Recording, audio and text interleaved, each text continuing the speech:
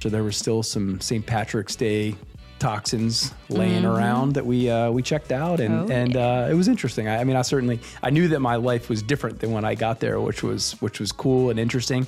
I just didn't know if you felt the same way. I get to experience the wisdom and the knowledge that you've acquired businesses. You've had to do everything that a 90-year-old business, a successful one, has done. So I get to learn all of that real time. And it just expedites my learning process as a business owner and founder.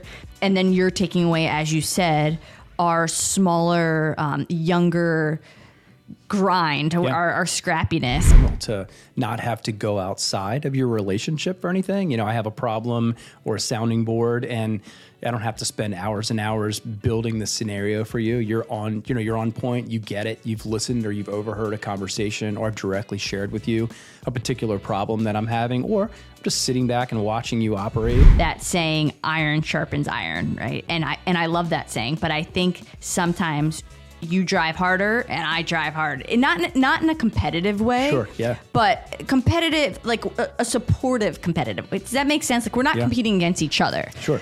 But it's like, okay, well, I'm going to push this boulder up the hill and it's going to roll down. Well, I'm going to get the next one on my back and go back up.